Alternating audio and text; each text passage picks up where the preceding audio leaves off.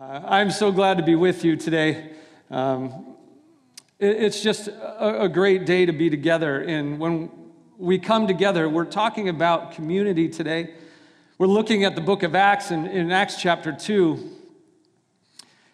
And community is one of those things that we often take for granted. We come to church every week, the people that we see. But it's so important that we understand the essentials of church and what we're actually doing here. So let's turn to the Lord, if you would pray with me, and we'll ask him for his blessing and his help this morning.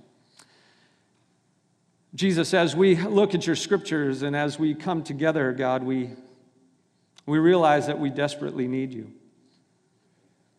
We need your Holy Spirit to meet us where we're at.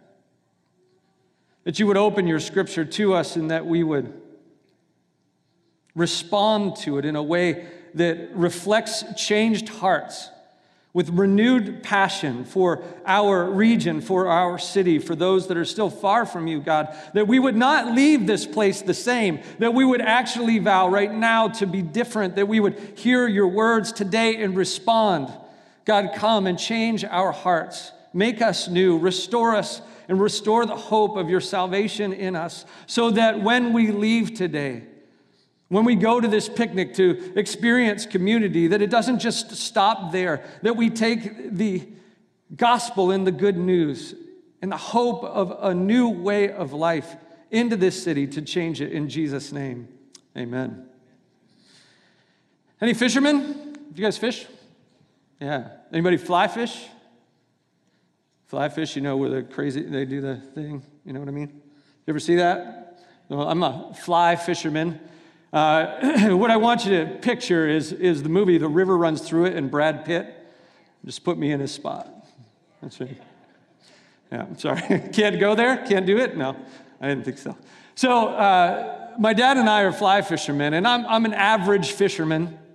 I catch fish sometimes when I go out. I generally only go out on the first day of trout. For trout fishermen, that's a religious holiday.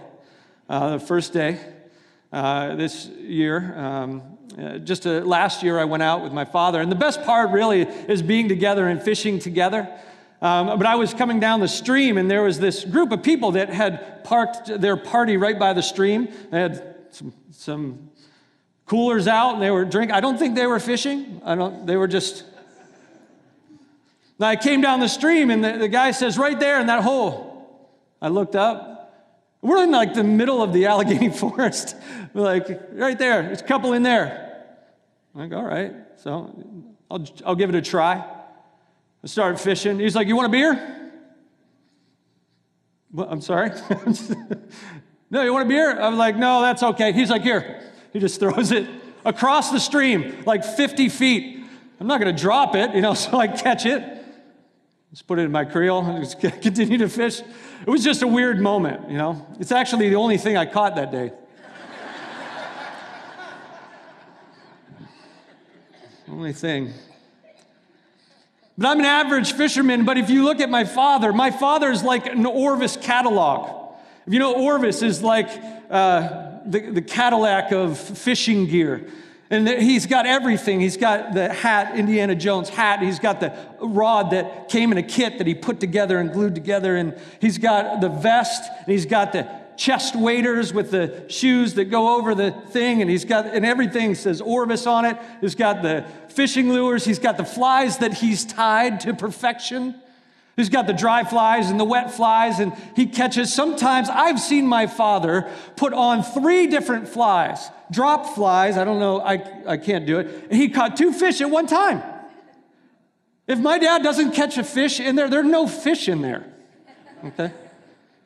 He's amazing.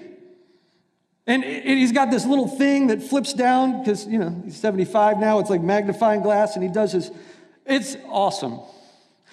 But let me tell you that if you have all of that stuff and you don't have a hook, you are not going to catch any fish.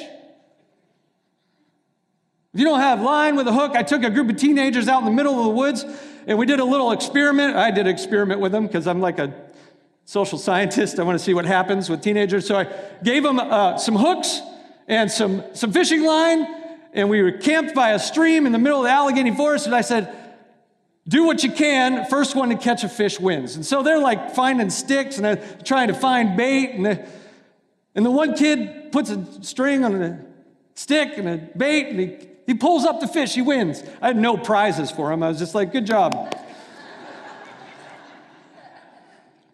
And then he tripped and got the hook in his finger, and the barb went into his finger, and I had to get a pair of pliers and wrench it out. But that's besides the story.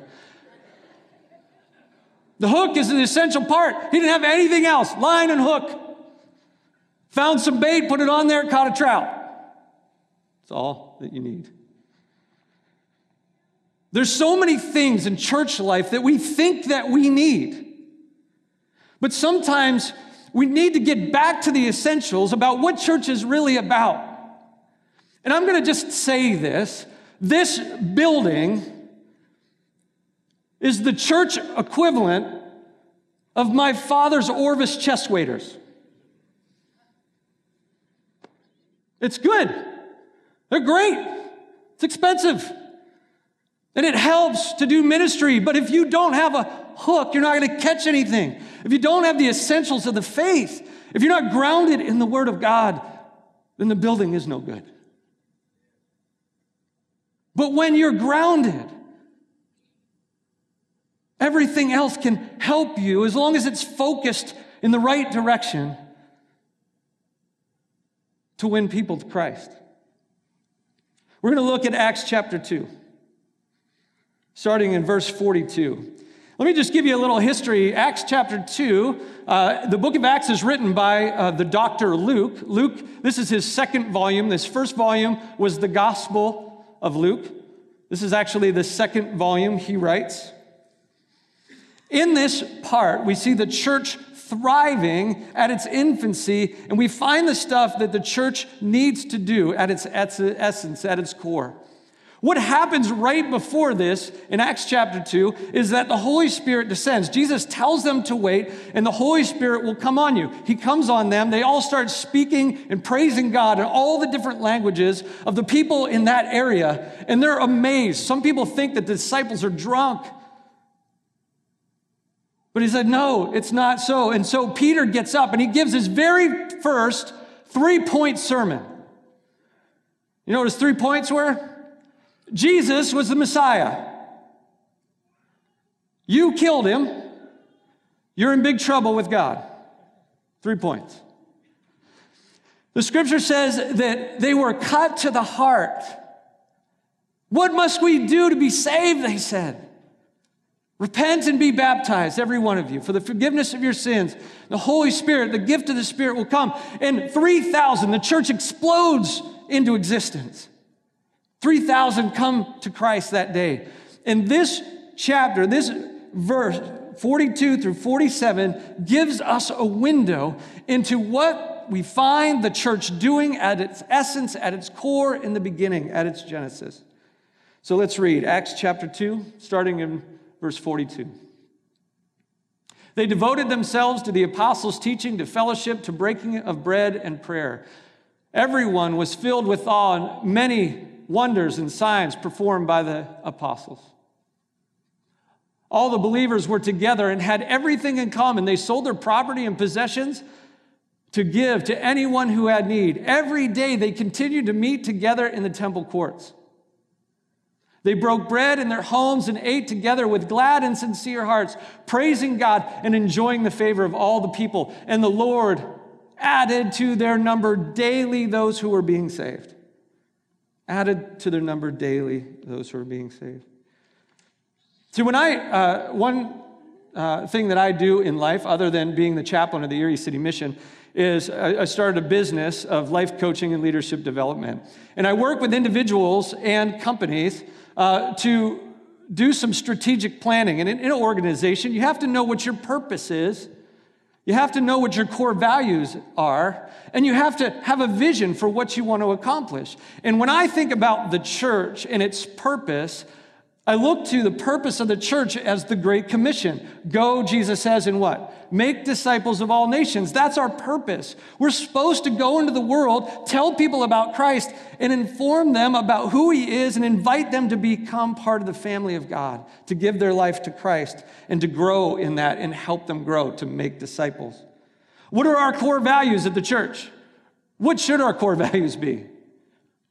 I believe it's a great commandment to love God with all your heart, mind, soul, and strength, and to love your neighbor as yourself. And what's our vision? I believe that this picture in this window into what the church was doing in the first century gives us a vision of what to keep focused on, what it looks like. And so what did they do? The first essential is the essential of devotion. They devoted themselves, and that's not just devoting themselves to an idea, it's devoting themselves to persistence in what? In the apostles' teaching, into fellowship, breaking the bread, and prayer. These are the essentials. A while back, my wife and I went to a drive-in movie. Anybody go to a drive-in movie? I like to do surveys. Anybody go to a drive-in movie lately? Yeah, you go in, you have to tune your radio in, and we pulled in, and we got a pretty good spot. We were there, and we had to tune our radio to the thing, and partway through the first 20 minutes, it starts to get staticky. Well, that's the only way we can hear the movie. So I turn my car on, drive forward a little bit, comes in clear. Put it in park, shut it off, listen to the movie. 10 more minutes, gets staticky again. I put it in drive, reverse, I backed up until it got clear, and then I shut it off. I did that the entire movie, every 10 minutes. I'm sure the people around us were going insane. This is what keeps us tuned in. These are the things that keep us sensitive to who God is and what he wants us to do. We need his word in our life. It is our lifeblood and understanding. And if we're not getting our word of God into us, then how are we living our life? How do we know what our next steps are? The fellowship, breaking of bread. I love that that's part of the essentials. We got to eat with each other. I'm a big fan. I mean, one of the most spiritual things you could do, get together, have some fellowship, have a Bible study, order pizza. The Bible tells us to do that. Isn't that awesome? And that there is actually talking about the Lord's Supper, celebrating the broken bread, the broken body and shed blood of Christ. But they did it as a feast. They had dinner together. They ate together. We're going to go do that today, and that's awesome. That's part of what we need to do. And there's something about coming together around food, coming together around meals, inviting people into your house, living in authentic community, seeing how each other does life in your homes. We need that. We desperately need to be in each other's homes, to be invited to somebody's house, to live life together, to breaking of bread and to prayer. My wife is going after her doctorate degree. She has to take the GREs, and part of the GREs is this math section. And she's like, I have not done math since 1992. That was the last college course I took in math. I haven't really, she's an English teacher and a reading specialist, so she doesn't do math like that. And so she starts, and she's on this course on the internet. And she says, hey, can you answer this problem? And I looked at it, and I was like, oh, yeah. So I started working on it, realized I had no idea what I was doing. I was like, nope, can't do it. I was like, what level are you on? She said, 5th grade.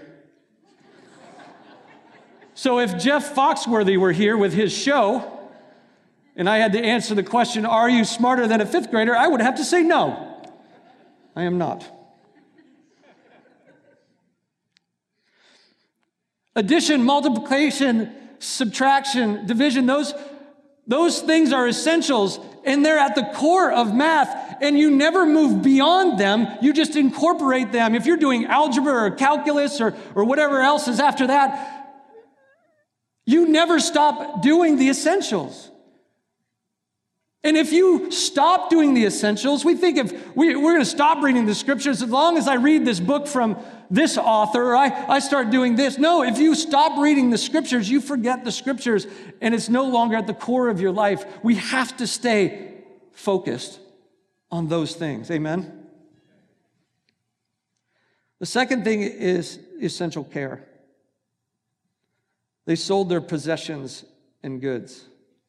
I love that the first thing, they were devoted to the word, and they were devoted to prayer and fellowship and breaking of bread, and the result were these miraculous things were happening.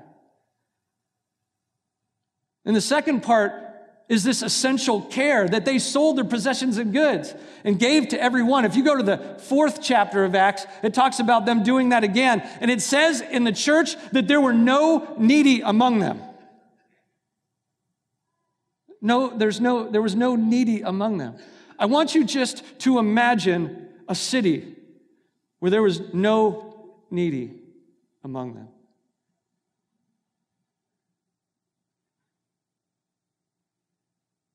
And it wasn't that they were just keeping out those that were needy.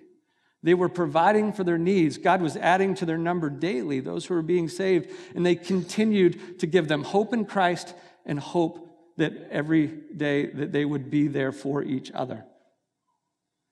There's a lot of problems in our city. There's a ton of things that are broken and that need fixed, and that we as the church should be the first ones meeting those needs and going into those places and finding them and diving into them and trying to fix them.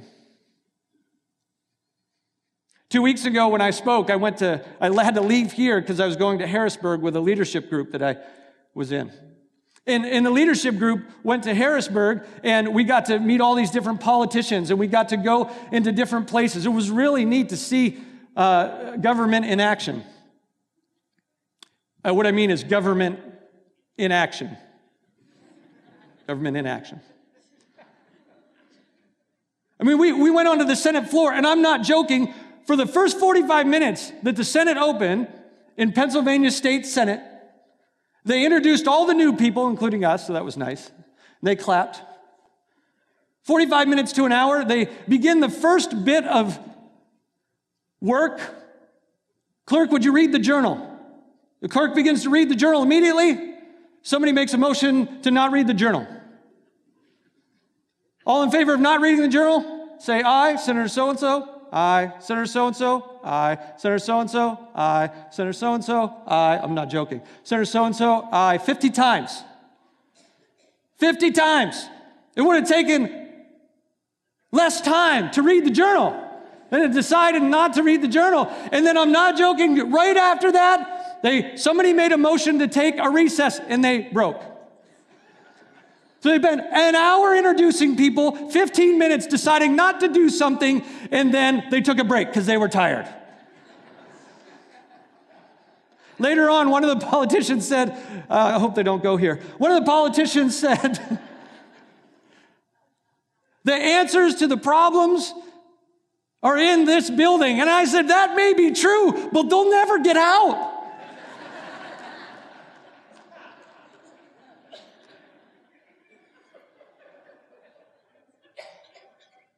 They're not coming out.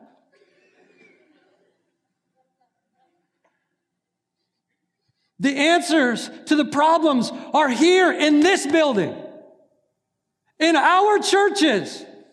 The people that God has saved to do something about the brokenness in this world. That's where the answers are. It's in Christ, in the people that He has saved. Our job is to care for this broken world. And let me tell you, standing up here on the hill complaining about what's going on in the city does not fix the problem. In the Middle Ages, the whole view of the church changed during the Black Plague, where a third of the population of Europe was killed. And as people were running from the cities and moving out of the cities because of the disease, the Christians moved in. And the whole perspective of what it means to be a Christian changed because people were willing to risk their lives. We have a city that is hurting. And instead of complaining or running from the problem. Buy a house on 17th Street and move in.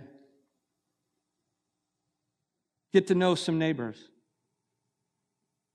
Get involved with Serve Erie.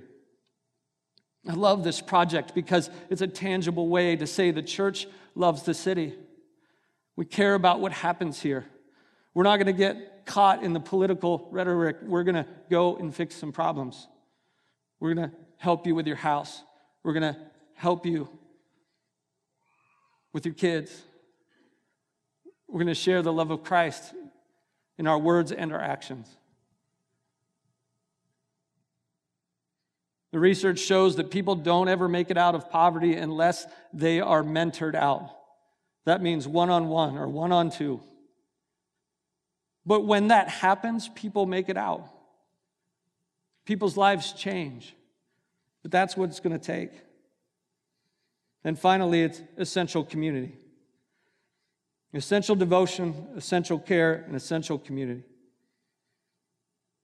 says they met daily in the temple courts and from house to house. They broke bread in their homes with glad and sincere hearts. What I love about that, and I don't do this a lot, but sometimes, when you're investigating a scripture, you look at the Greek words to what's the original usage. The word that means sincere is singleness of mind. Simple singleness of mind. And glad means wild joy. They got together, and it was awesome, and they have amazing time together. They had wild joy based on the love of Christ and the fellowship that they have in Him. They met together daily in the temple courts to worship and from house to house. In the first century, at the end of the first century, scholars think that there was probably about 25,000 Christians. And by the time of Constantine, in 310-ish AD, you know how many Christians they suspect there were in the Roman Empire? Any guesses?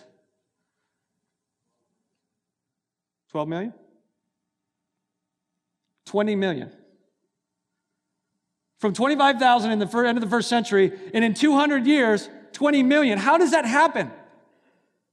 With no cell phones and no Facebook? How did they communicate? You know what they did? You know what the strategy was? House to house. Hey, the house is full. Go next door. Start another meeting. They traveled from town to town and city to city. They went from place to place. They didn't build. Constantine was the one that killed the movement. He started building buildings. The church met in homes.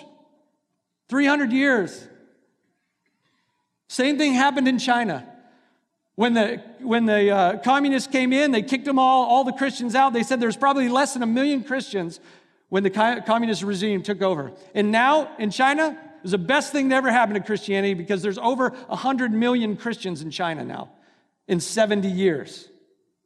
And the house churches are meeting at 3 a.m., baptizing people in frozen rivers because they've found the love of Christ. In the house church, 60% of the house church pastors are women. Isn't that cool? The church is exploding. It doesn't need a building. It just needs the essentials.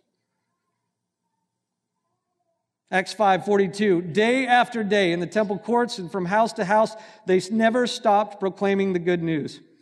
The last word that I want to talk to you about is this word homothematon. It means one in passion. 9 times in the book of Acts it's used. Most of the times it's used for an angry mob going after somebody.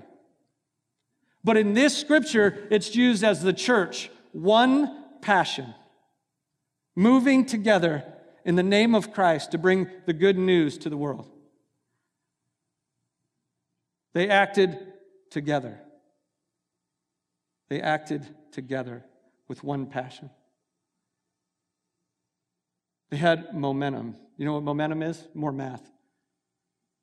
Mass times velocity equals momentum. The greater amount.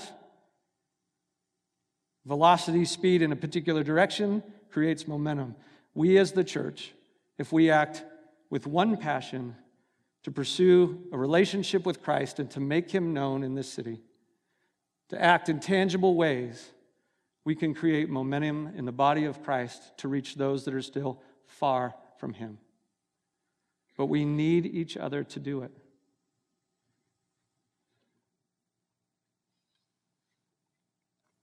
So let me pray.